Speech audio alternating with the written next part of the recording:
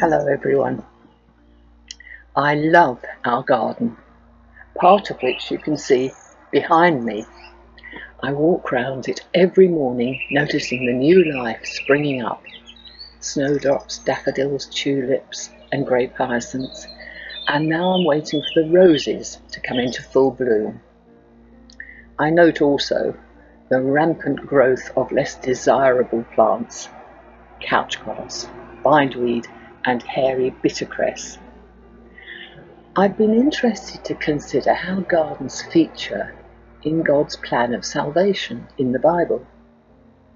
Right at the start in the book of Genesis is the Garden of Eden, watered by rivers, fruitful, a place of beauty and perfection, no thorns, no thistles, no brambles, no disease or death or decay, a blissful garden, but where everything went wrong. Let me read some selected verses from Genesis. Now the Lord God had planted a garden in the east, in Eden, and there he put the man he had formed. The Lord God made all kinds of trees grow out of the ground, trees that were pleasing to the eye and good for food. In the middle of the garden were the tree of life and the tree of the knowledge of good and evil. The Lord God took the man and put him in the Garden of Eden to work it and take care of it. And the Lord God commanded the man, "You are free to eat from any tree in the garden, but you must not eat from the tree of the knowledge of good and evil. For when you eat from it, you will certainly die." When the woman saw that the fruit of the tree was good for food and pleasing to the eye, and also desirable for gaining wisdom, she took some and ate it, and she also gave some to her husband who was with her, and he ate it. So the Lord God banished him from the Garden of Eden. The Old Testament is a record of Israel living in this fallen state, alienated from God. Then we come to the New Testament, the birth, perfect life, and eventual sacrificial death of Jesus. God in his sovereignty had planned a way for our broken relationship with him to be restored. Many of the events leading up to his crucifixion were set in gardens. The Garden of Gethsemane, where Jesus prayed for the cup of suffering to pass.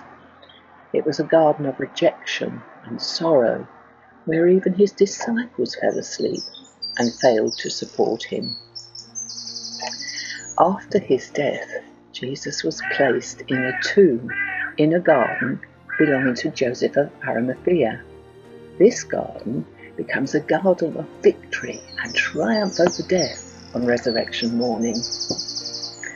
So we can see that gardens in the Bible are associated with very different events. God's word leaves us with two choices. Either, like Adam in the Garden of Eden, we can go our own way, do our own thing, and not follow God's way. And Adam's choice led to the condemnation of the whole world. Or we can trust in Jesus, who in the Garden of Gethsemane obediently followed his Father's will, and through his death provided us the way of salvation. I'd like to finish by reading the words of a song. They're old, but I find them meaningful. You may like to use them as a prayer of thanksgiving and praise. I stand amazed in the presence of Jesus the Nazarene and wonder, how could he love me, a sinner, condemned, unclean? For me, it was in the garden he prayed, not my will, but thine. He had no tears for his own griefs, but sweat drops of blood for mine. He took my sins and my sorrows. He made them his very own. He bore the burden to Calvary and suffered and died alone. How marvellous, how wonderful my song shall ever be. How marvellous, how wonderful is my Saviour's love for me. Please join me in prayer. Our loving Father, we thank you that through the death of your Son Jesus, we can have our sins forgiven and experience eternal life. Help us to look forward to the day when we will be with you in the heavenly garden, where we will see you face to face and worship you for all eternity.